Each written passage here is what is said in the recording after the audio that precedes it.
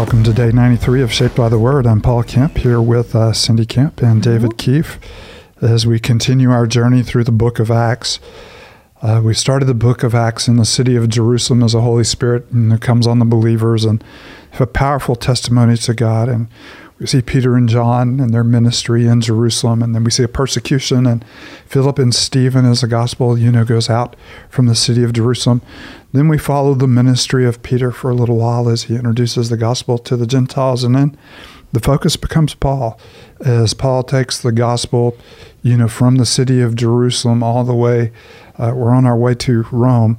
We've been stalled in Caesarea, which is a Roman provincial, town in, the area of Judea or Israel. It's on the seacoast, and this is where usually Rome rules from a distance, not to get involved in the powder keg that is sometimes Jerusalem. We have just changed governors. We've moved from, Festus to Felix, or is it the other way around? Did I just miss that? We've moved from Felix to Festus. I'm sorry, I always get those two names involved. And so Paul has appealed to go to Caesar. Felix is not, quite sure. Festus is not quite sure what to write to Caesar, so he invites Agrippa to hear his plea, and that's where we find ourselves as we continue in chapter 26. Before we begin, as always, we realize that God's Word is far more than a story we read and get caught up in. It's far more than a book of moral principles, that we live by. It is the heart of our God who invites us into relationship with himself to be transformed by his Spirit. And, of course, as we call the podcast, to be shaped by his Word, to have his heart, to have his character, and to see with his eyes. So before we read Scripture, we always offer ourselves in a moment to the Lord. Cindy, do you mind doing that for us? No, not at all. Father, we do come to this moment offering ourselves to you. And Lord, whatever that looks like in our hearts right now, whether we are dealing with sin or, Father, we need a word of encouragement, or, Father, we just need to love you and trust you in a deeper way. You know exactly where we are and what we need, and we thank you for that. We thank you that you are intimately a part of our lives and that you know us. So take this time in your word, and we just pray that by your Spirit you would move in our hearts, Father, to respond. And it's in Christ's name we pray. Amen. Agrippa has come in with great pomp and circumstance, and he is prepared to hear the Apostle Paul. So that's where we pick up at verse 26, chapter 26, verse 1. Then Agrippa said to Paul, "You have permission to speak for yourself." So Paul motioned with his hand and began his defense. "King Agrippa, I consider myself fortunate to stand before you today as I make my defense against all the accusations of the Jews, and especially so because you are well acquainted with all the Jewish customs and controversies. Therefore, I beg you to listen to me patiently. The Jewish people all know the way that I have lived ever since I was a child, from the beginning of my life in my own country and also in Jerusalem. They have known me for a long time and can testify, if they are willing, that I conform to the strictest sect of our religion, living as a Pharisee. And now it is because of my hope and what God has promised our ancestors that I'm on trial today. This is the promise our 12 tribes are hoping to see fulfilled as they serve God earnestly night and day. King Agrippa, it is because of this hope that these Jews are accusing me. Why should any of you consider it incredible that God raises the dead? I too was convinced that I ought to do all that was possible to oppose the name of Jesus of Nazareth, and that is just what I did in Jerusalem. On the authority of the chief priests, I put many of the Lord's people in prison, and when they were put to death, I cast my vote against them. Many a time I went from one synagogue to another to have them punished, and I tried to force them to blaspheme. I was so obsessed with persecuting them that I even hunted them down in foreign cities. On one of these journeys, I was going to Damascus with the authority and commission of the chief priest. About noon, King Agrippa, as I was on the road, I saw a light from heaven, brighter than the sun, blazing around me and my companions. We all fell to the ground, and I heard a voice saying to me in Aramaic, "Saul, Saul, why do you persecute me? It is hard for you to kick against the goads." Then I asked, "Who are you, Lord?" "I am Jesus, whom you are persecuting." The Lord replied, "Now get up and stand on your feet. I have appeared to you to appoint you as a servant and as a witness of what you have seen and will see of me. I will rescue you from your own people and from the Gentiles. I'm sending you to them to open their eyes and turn them from darkness to light and from the power of Satan to God, so that they may receive forgiveness of sin and place among those who are sanctified by faith in me." So then King Agrippa was not disobedient to the vision from heaven, first to those in Damascus, then to those in Jerusalem and all Judea, and then to the Gentiles. I preached that they should repent and turn to God and demonstrate their repentance by their deeds. That is why some Jews seized me in the temple courts and tried to kill me. But God has helped me to this very day, so I stand here and testify to small and great alike. I'm saying nothing beyond what the prophets and Moses said would happen. The Messiah would suffer, and as the first to rise from the dead, would bring the message of light to his own people and to the Gentiles. At this point, Festus interrupted Paul's defense. "You're out of your mind, Paul," he shouted. "Your great learning is driving you insane." "I'm not insane, most excellent Festus," Paul replied. "What I'm saying is true and reasonable. The king is familiar with these things, and I can speak freely to him. I'm convinced that none of this has escaped his notice because it was not done in a corner. King Agrippa, do you believe the prophets? I know you do." Then Agrippa said to Paul, "Do you think that in such a short time you can persuade me to be a Christian?" Paul replied, "Short time or long, I pray to God that not only you but all who are listening to me today may become what I am, except for these chains." The king rose, and with the governor and Bernice and those sitting with him, after they left the room, they began saying to one another, "This man is not doing anything that deserves death or imprisonment." Agrippa said to Festus, "This man could have been set free if he had not appealed to Caesar." So you have one of the many trials of Paul. He's offered an impromptu defense in the middle of the crowd, that was seizing him on the steps, to the Roman, the Roman Praetorium. He was on trial before the Sanhedrin. Of course, he's whisked away in the night and is on trial, in Caesarea. Again, he's been on trial in Caesarea with, Festus. He's on trial before Felix and before Festus. And you have, King Agrippa hearing him. And you have one of his most impassioned. So this is the third time we heard, Paul's story. And every time we get a little bit more of this story, there's that famous, saying in the middle of it, "Paul, it's hard for you to kick against the goad. How long can you resist what God is doing, through the Messiah, through the Lord Jesus Christ."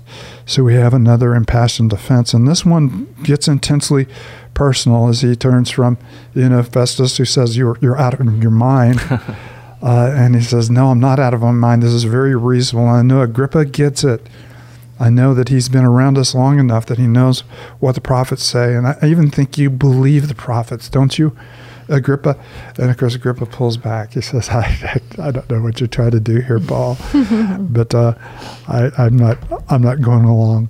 Mm-hmm. And so you have this uncomfortable moment where once again someone walks away. So what are some of the other things that stand out to you guys as you read this this trial there in Caesarea? I really like just verse 22, as we're kind of been making our way through all these places Paul's been going to and all these people he's been standing in front of, some of them extremely important people. But we also know Paul spends many times just at his home, and we'll see even later on in Acts, ministering to anyone that came to him. And so I just love this kind of summary, that God's helped me to this very day. So I stand here and testify to small and to great alike, that regardless where Paul finds himself, he's testifying about Christ, and as he even says, the one that was promised to our ancestors and the one that the 12 tribes are still looking for and hoping to see, that the one that's been raised from the dead. And so love getting to see that God's with him, and because of that, he's able to testify to the gospel wherever he finds himself. And of course, you have the wonderful scope of the gospel here, small and great, my people and the Gentiles. So it covers people of high standing, people of low standing, and people of every nation, tribe and tongue, not just a gift, to God's people who are natural descendants of Abraham, but also the spiritual descendants of Abraham as well. And I love that. God has helped me to this very day. And as we read the story of Paul, there's a lot of tragedy, a lot of hardship. We've seen him, stoned. We've seen him beaten. We've seen him imprisoned. We're about to see him caught up in an epic sea voyage, where he's going to be shipwrecked. And you see all kinds of hardship. But through all of this, you see God's hand, gently, guiding them. And of course, the way we want God to guide us is we want, just the easiest, kind of path possible with just maybe a little hiccup here and there. But that's not what we see in the book of Acts. We see God's hand working in the middle of human hardship and human tragedy in order to clarify and bring the gospel home. And a lot of times the power of the gospel is in the witness of how we respond, to these circumstances. And along with that, I know we've mentioned this before, but during the retelling of his encounter with Christ, in verse 15, he asked, "Who are you, Lord?" And the response was, "I am Jesus, whom you are persecuting." It's amazing to remember again that Jesus is identifying with his church and with his people, as far as the persecution goes. So we're not so closely too. We're not doing that alone, and we're not suffering alone. And of course, Paul will later, when he shares the gospel, adopt the imagery of the body of Christ. Yeah. Mm-hmm. We're organically connected, to him. Mm-hmm. And, so it's not, just an organization or a group of, followers. It's people who are uniquely connected to Christ, and Christ is uniquely, connected to them. And that's his whole image, for who we are. We are people who are united with Christ, and you see the passion with which Christ expresses that. You're not persecuting my friends. You're not persecuting a few people I love. You're not persecuting, my followers. You are, you're persecuting me. And then we go ahead, David. Oh, no. You seemed excited, so this is going to be really good. I know. No, it's just, I love hearing Paul's story, just to seeing the dramatic change in his life from how fiercely he was persecuting the church, not just in Jerusalem, but he's going after people in other cities, as he calls them, foreign cities, which is on his way to Damascus. And getting to see how the gospel's come in and redeemed him, and now he's going beyond Jerusalem, not to persecute, but beyond Jerusalem for the sake of the gospel, to advance this Christ that he was once trying to stop. And so I just love how God is in the middle of that story and using that in such a kind of beautiful image of how God redeems people and places and calls us. And he even says there, I'm sending you to them. Yeah. And so he's sent now not to persecute, but to advance the gospel, which is so cool. Night and day, yeah. In essence, Agrippa, I'm the last person you would have expected to be here, because I feel just the way those who are bringing charges against me felt. And matter of fact, I was the one bringing charges. And I like that, where he said he not only, gave approval, to those who are being put to death, which may indicate that it was more than just, Stephen, whom he saw, being, stoned. But he even said, I try to cause them to blaspheme. In other words, to trap them in their words and to get a serious charge against them, so that I could do that. But I've seen the risen Christ, and because I've seen the risen Christ, everything about me, my perspective on life, the way that I live, what I live for, all of it has changed. And I like the little note, he gives a little time note, about the time of day. It was noon, and there was a bright light. In other words, when the sun was at its brightest, there was still a brighter light. And of course, that takes you back to the glory of God in the Old Testament, where it's shown brighter, than the day, which is kind of just a fun little, piece in the middle of this. Great description, of the gospel. There's I am sending you to them, in verse, let's see, 17. Verse 17, right? I am sending you to them to open their eyes and turn them from darkness to light and from the power of Satan to God, so that they may receive forgiveness of sin and a place among those who are sanctified by faith in me. What wonderful gifts. The gospel opens our eyes. It dispels the darkness in our life. It frees us from the power that enslaves us and gives us, true freedom, in Christ. It brings forgiveness of sin. And of course, through faith, we are made acceptable before God, sanctified by faith in him. So wonderful, wonderful call or description of what the gospel, does in our life. And of course, the call of the gospel, comes, down in verse, 20.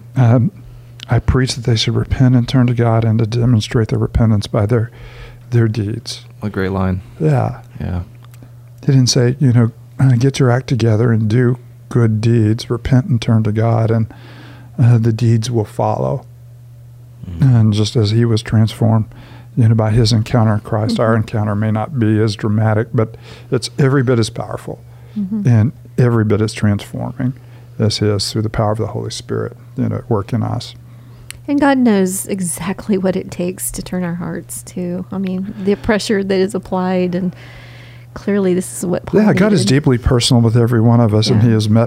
He met Paul on a horse on the way to Damascus. He may have met you, when you were in the kitchen, loading the dishwasher, or the church service, or in a quiet moment, but God orchestrates His encounters with us in a uniquely personal way. None of us, come to Him in exactly the same way. None of us walk with Him in exactly the same way.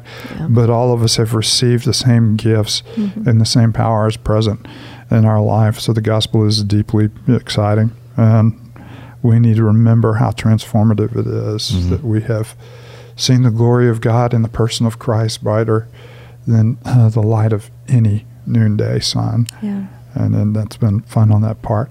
We must close now. So, David, why don't you lead us out of this moment with a word of prayer? Let's pray. Father, we thank you so much for the great reminder of who you are, and how even promised a long time ago to our ancestors, we get to see now that you are opening eyes and you are turning people from darkness to light, from the power of Satan to the power of God. And so, Father, thank you so much that we've received forgiveness of sins and that you are now sanctifying us. And so may we, as the people of God, may we who have turned to you, may we demonstrate our repentance by our deeds. And we thank you that you're with us and that your Spirit empowers us to do this and to be your people. And so may we today be your people. And we pray this all in the great and the wonderful name of Jesus. Amen.